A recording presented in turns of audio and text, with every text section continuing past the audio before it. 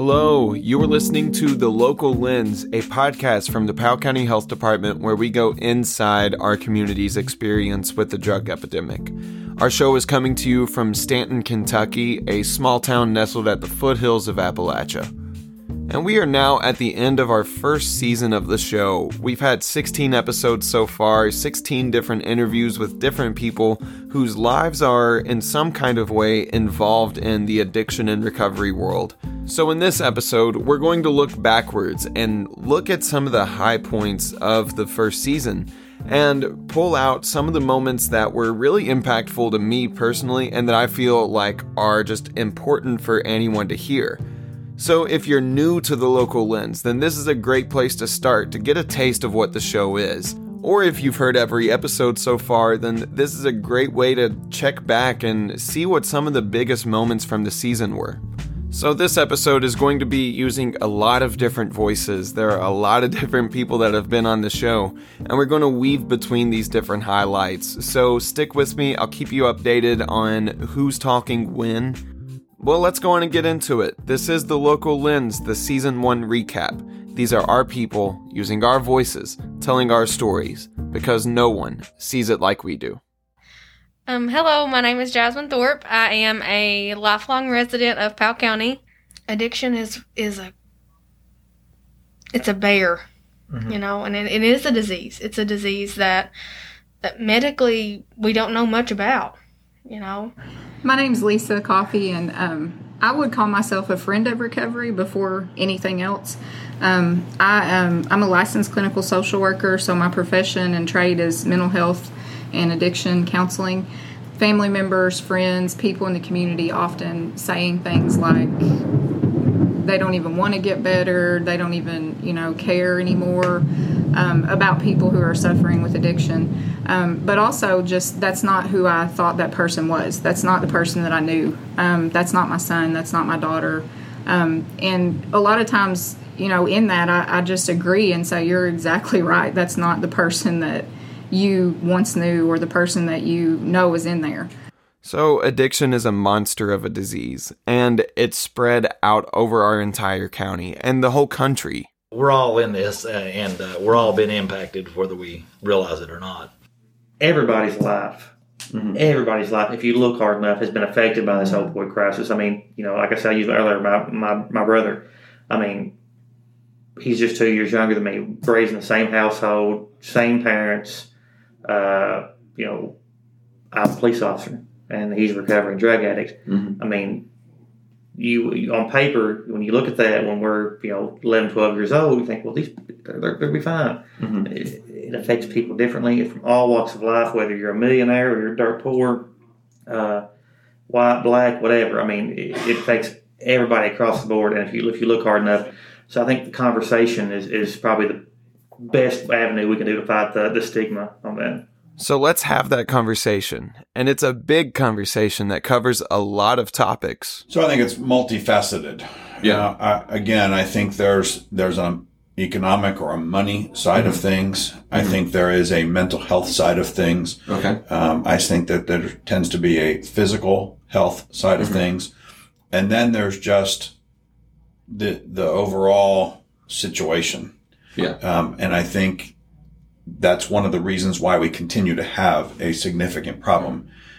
Because in my perspective, many times we find a niche to focus on to help the opioid epidemic, but we focus on that niche. And it can't be a niche. It has to be everything. To take the words of a politician from many years ago, it takes a village to fix this. Yeah. And excuse me. And I don't think that we often do that. So that was Scott Seitz, a nurse practitioner. Now let's hear from Dr. Cassis from Stanton Family Clinic. We need to basically remove that stigma. And how do you see we go about doing that? Education. Okay. Educating the public. Explaining why, how does it work, how does the medicine function, why it is important, showing the science, the evidence-based medicine. And when the public sees the result, they become supportive. And now we're back with Lisa Coffey. As with every medical condition that we can list, there are organs in our body that are affected and impaired. And with addiction, within weeks to months, depending on the frequency of use and what type of drug they're using, their brain is chemically changed, and their brain actually triggers a response in their central reward center of their brain telling them they need these chemicals. So with that chemical change comes just this impairment within all of the other processes that our brain is designed to do for us. Just like, our heart has a function, our brain has a function, and unfortunately, Nate, our brain is in control of all of it. So there are scientific reasons why addiction happens, and we're going to briefly go into what those reasons are. Mm-hmm. And if you don't believe in science, that's a different story. But science and medicine, studies, research, all that showed that only less than 15% of patients with opioid use disorder, addiction, whatever you want to call it, can stay abstinent for 12 months. It's a dysregulation that happens, and all of that related to the drug stuff means that it just, without the drug, you feel bad. Yeah. Okay. And you said like a craving is, That's the way they kind of explain it. I feel bad, and then as that kind of escalates, it's explained as a craving. And that's Dr. Kinnan from Mercy Health in Clay City. When a patient is dependent on opiates, whatever it is, heroin, Percocet, methadone, all those are opioid, okay? So when you get addicted to them, it changes the brain chemistry. Basically, most drugs interfere with the chemical called dopamine in the brain that basically give that pleasure feeling and euphoria. So here's Dr. Kinnan to help expand on that. So dopamine is a neurotransmitter in your brain, which is one of the chemicals that makes your brain function. So those chemicals need to be there to help your brain work, just like insulin needs to come from your pancreas to help your sugar stay low. Okay. So the dopamine is what I call those is feel-good hormones. Some drugs can release more dopamine. Some other drugs can stop the dopamine from going away. So through Dr. Cassis's entire episode, we actually go into way more of the nitty-gritty details, and you're welcome. I'm leaving most of those details out of this. We're going to go on and move on. Just know that there are neurological science things going on with addiction. There are chemical changes in your brain. But that's not the only aspect of the health that's involved with this. You can't separate the physical medicine and the mental health medicine. Okay. And while we don't have a real model to put the two together all of the time, primary care providers have to do that. And I don't think you can separate mental health from physical health when you're talking about addiction. They go hand in hand. And if you miss that, there's an issue. And this, once again, is Mr. Scott Seitz, the nurse practitioner. You are more than just a person. You've got a mind, and you've got a body, you've got a spirit, and you've got to keep all of that together. And if at any point there's a break, no matter whether it's physical or mental or spiritual, then there's an issue. So medically, and for your body's well-being, there is a strong need to address the addiction issue that our county has. But it's even more than just medical. It affects our entire community. And as unrelated as it may seem on the surface, it does this through our city's finances. So here we have Judge James Anderson to help us walk through that.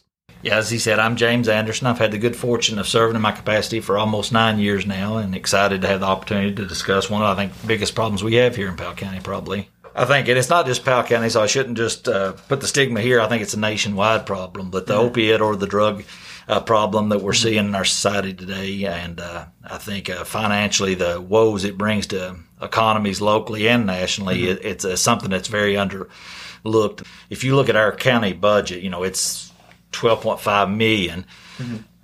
If you look at the ambulance and jail aspect of that, that's over a quarter of our budget. And then looking at those, basically probably 80% of those costs associated with those two departments alone is from this drug problem. And then that starts touching you from an economic development standpoint, you know. It hits us all over, and I think if people would realize the cost of inaction and what it's costing us is a lot greater than the cost of actually taking productive, proactive steps and trying to combat it, is my opinion.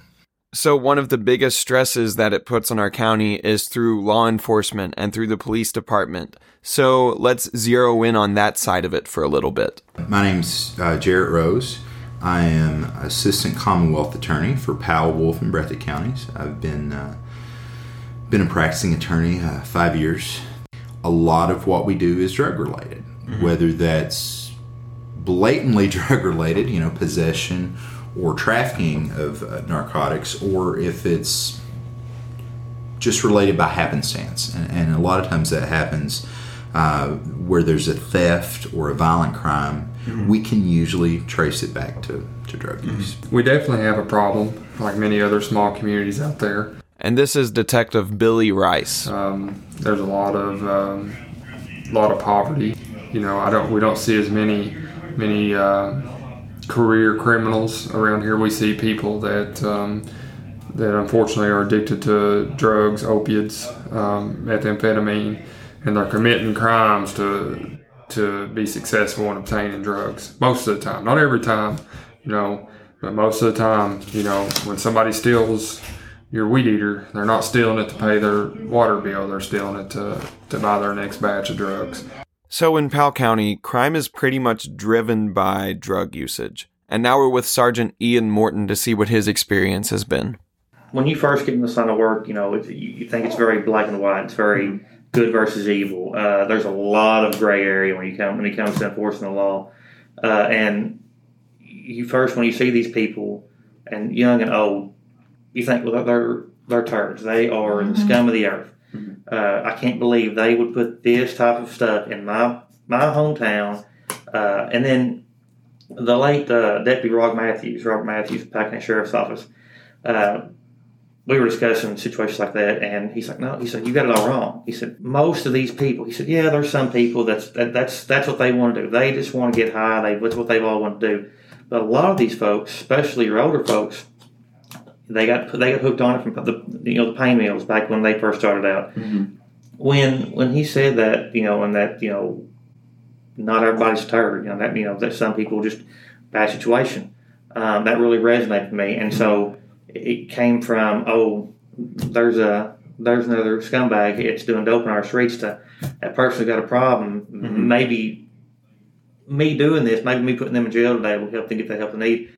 And that's really how it works a lot of the time. Law enforcement and the court system both play a huge role in getting people into recovery.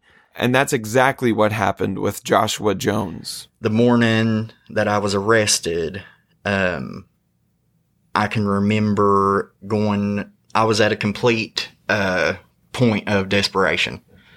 And I remember Kirk putting the handcuffs on me and setting me in the back seat of the cruiser. And as soon as he shut the door, it's like the biggest weight had been lifted off of me. And that's what it's all about. Though that's just Josh's story right there, the same story is shared by so many people all around the country. And going off of that, here is Miss Stacy Crace, the director of the Powell County Health Department. And it's somebody's mother or sister or daughter or son or husband or, and there's people that are really hurting for these people and praying for them and, they're people and so they're a life like every other life that public health tries to improve and save. And that's why the health department has to get involved. The health department's job is to keep our communities healthy, no matter who the people are that make up that community. And thankfully, Stacy Crace is on board, and so is Judge Anderson. I think a lot of times we see it from the angle they'll tell you what a needle program cost or something as that, and I've always made the argument it's more what it costs us if we don't do it. And I think it's hard to formulate numbers or cost on those things that are not tangible, but I think that's going to start to be the mentality we have to look at more so than the cost of some of these programs. So one of these programs he's mentioning is the syringe exchange program, which is where people can bring in dirty and used syringes and exchange them for clean ones. And that is all a purpose of trying to reduce the spread of hepatitis C and HIV. And in our county, as well as counties all around, it's a pretty controversial program. A lot of people were uneasy about it, and we hope people are more comfortable with it now. We have to remind the participants, quite a bit that this is an exchange program. It's not just a giveaway. Mm-hmm. So there's an expectation that these will be exchanged, and this is the reason why. And, we tell them this could be stopped, if it's not working that way. If we're giving out a whole lot more than we're getting, then, we can't afford to keep that program running, and the public health measures aren't being met. So it's constant education, again, just so that people know the purposes of these programs. Well, I know one thing that really sparked the program even getting approved and getting underway was a study by the CDC that came out, and I want to say it was about 2015. They ranked the counties as far as on the cusp of a HIV and hepatitis outbreak, and Powell County, Kentucky was number 15 in the nation for at-risk. And Wolfe County, our neighbor, was number 1. Mm-hmm. So when your neighbor's number 1 and you're number 15 in the nation, it was, something that really at the health department kind of fueled getting that program. Mm-hmm. And Kevin Hall from Lexington, they had already had it, and he's a local, so he helped that. So I want to think that in the last 5 years, because we've been able to work on and start that program, maybe we've improved our rankings and slowed that. I want to say from a personal standpoint, in my line of work, the occasion you run into somebody that has an open wound or, they're bleeding, whatever the case may be. And this is back once again with Sergeant Ian Morton. About 2 years ago, I had to get tested for I had a gentleman that didn't want to go quietly, and a scuffle broke out. He ended up bleeding, and I had an open cut on my finger, about half an inch long, from in the garden. It's crazy of all things. Went to put handcuffs on him, his blood, in my wound, and he said he was hepatitis C positive. So for an entire year, I had to get poked and prodded to make sure that it didn't transfer. Now, from what they tell me, it takes a pretty good amount to transfer, but there's still always that fear, am I taking this home to my wife? Am I taking this home to my kids? So granted, thankfully, I came back negative on everything, but that's one of those things I think you all are trying to alleviate, that the potential for transfer and potential of contracting through that program, and then obviously onto the other people. So I'll be perfectly honest. When it first came in, I was one of those guys. I'm like, this is not going to work. Right. This is going to be the worst thing ever. And I will say, I believe we are seeing a decrease in the number of needles we.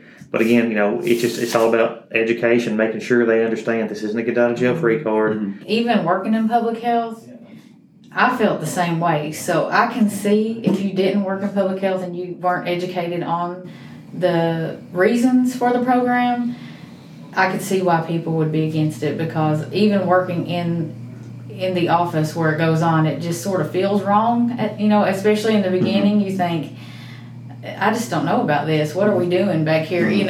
But it takes some education and learning about the public health reasons and what the benefits are. We started seeing people that would come for the syringe exchange and then ask about treatment. And so it's not only about the syringe, in itself, but would they ever have encountered a friendly face to say, I might not want to do this anymore. What can you do to help me? And so it's building that trust with our employees and being able to get to treatment. So we've had some of those success stories, so that really helps. So the big goal of all of this is to get people recovered from their addictions. And getting people into a treatment program is maybe the most effective way to do that. But that doesn't just happen through the syringe exchange. That also happens through people like Janelle Brewer. Well, hello, my name is Janelle Brewer, and I am from Eastern Kentucky, Powell County. Nice. My role is I am a mother first, also a prayer warrior. That's very important to me. Mm-hmm. I'm a daughter, a wife of a husband of 30 years, and also an advocate for Powell County, Eastern Kentucky, and Casey's Law trainer. Yeah. So, got a lot of titles, but I'm just an old hillbilly girl that just wants to help people in addiction. And you could say that her specialty is Casey's Law. It's to intervene for someone who is unable to recognize their need for treatment due to impairment. So what Casey's Law does is it gives the family members or friends a voice to speak up for that loved one and say, we won't let you die. Even when you want to die, we don't want to bury you. And guess what? I can honestly say the statistics in the state of Kentucky, I have every bit of that too. I can honestly say the total of cases in 2019 was 2,404 in the state of Kentucky. That's plenty of them. How many is that? How many lives is that? What if we didn't have this?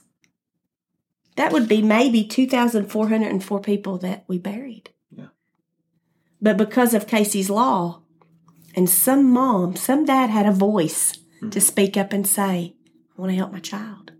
So that's one avenue that people use to get into treatment. But what happens if you don't have family that are pushing you that way?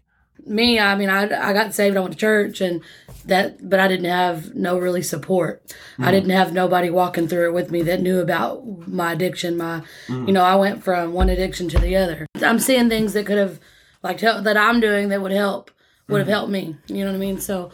And this is Edna Thompson, who used to be in addiction herself, but has now made it through that and is in recovery and works as a peer support specialist, helping other people get through their addictions. Some of the things I struggled with back then would have been easier if I would have had somebody walking me, helping me through that. I think that's why I say that peer support is really important. I mean, it's really opened my eyes of how much it's needed and how important it is. And I agree completely. And here's her husband, Jeremy Thompson. What a peer does is lead by example. They know what you're about to go through. They know the pitfalls you're about to fall into. So it's easier for somebody that's been there, because take somebody that ain't never been addicted. Well, you can't tell me what I'm about to face. You don't know what I'm about to face. And in a way, that's what our entire show is about.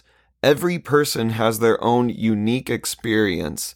And that's why we have to talk about it with each other. That's why we have to share those experiences with each other. So now we're going to hear from a few people sharing their very personal connections with addiction and recovery. Hello, my name is Jasmine Thorpe. I am a lifelong resident of Powell County. You have a pretty personal connection to seeing what this whole problem can do with people. I do. My whole life was kind of built around an addiction. My mother was an addict, and she fought it pretty hard when she wanted to, I remember there was a time when my sister was first born, so my mom was on and up. So we lived there's a house on a hill and then there's a trailer below it, and we lived in that trailer with my mom. And I was probably 8, she was about 1, and I would get up every morning, change her diaper, give her a bottle, and put her back in her playpen and get on the bus and go to school before my mom even woke up.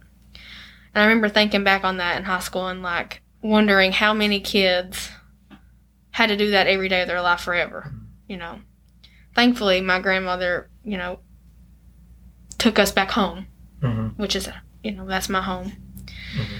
But I just can't imagine trying to grow and learn and develop and having all that other responsibility all the time. Yeah. Cards are stacked against you at that point.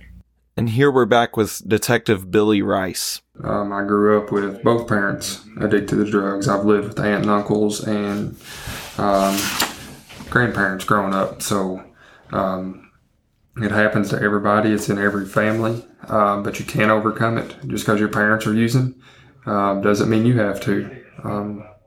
It's, one thing that I experienced it. So, when I walk in these places and I see that, 7, 8-year-old boy or a girl sitting there, and and I know their parents are somewhat drug addicts. I've been there, done that. If you you see these kids in your families, if you're an aunt or an uncle to a kid and you have a brother or sister struggling, I mean, reach out there and get those kids out of that situation. You never know. I'm the prodigy of a situation like that. So.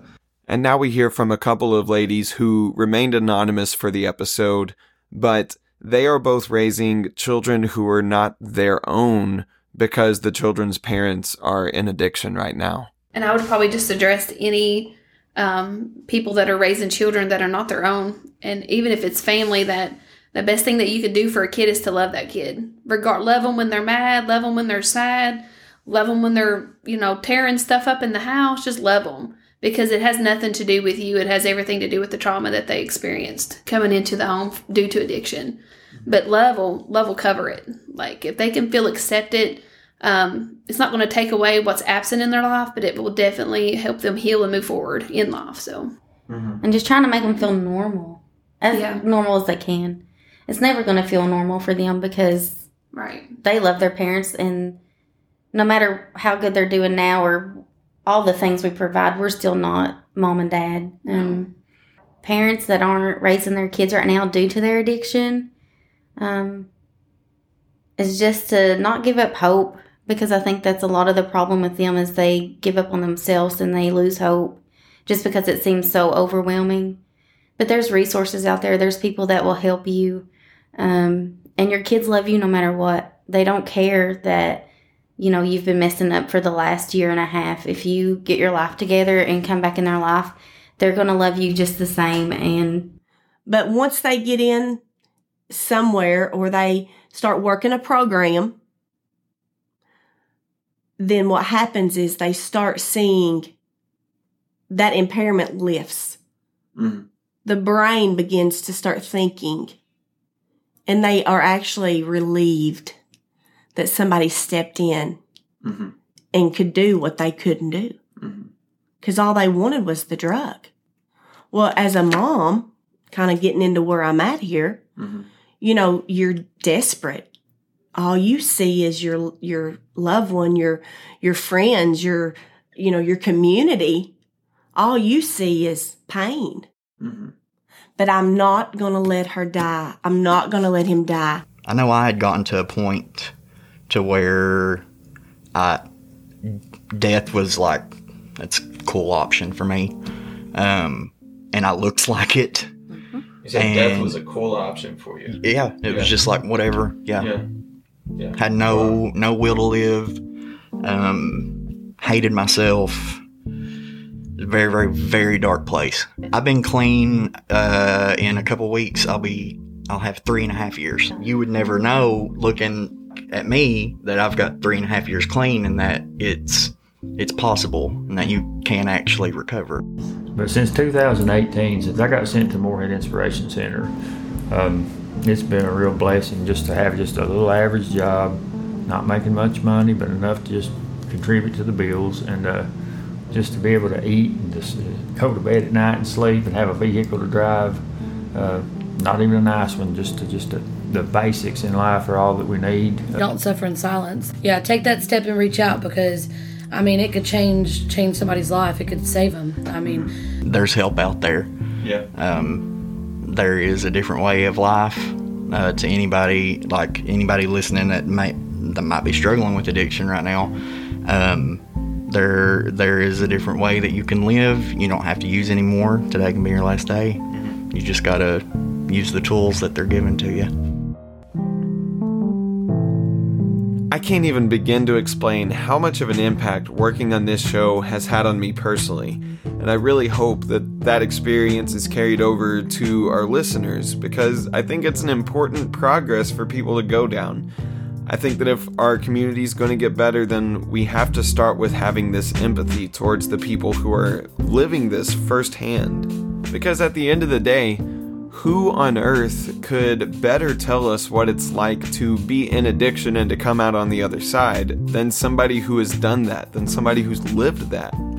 Well, anyways, that's all the time that we have for today. I'm going to throw out a few thank yous before we go and close out the first season. First and foremost, thank you to all of our guests who have been on for the first season. You guys are what makes this show what it is. Thank you so much. And then to WSKV, thank you guys for broadcasting the show and working well with us. You guys have been great as well. And then third, thank you to the Powell County Health Department. You guys are incredible. You're doing awesome work. And big shout out to the Powell County Cares Project, one of the coolest things I've ever been a part of. And shout out to Stacy Crace for just being a great leader. You're incredible. Thank you so much. Well, that brings us to the end of the first season of The Local Lens.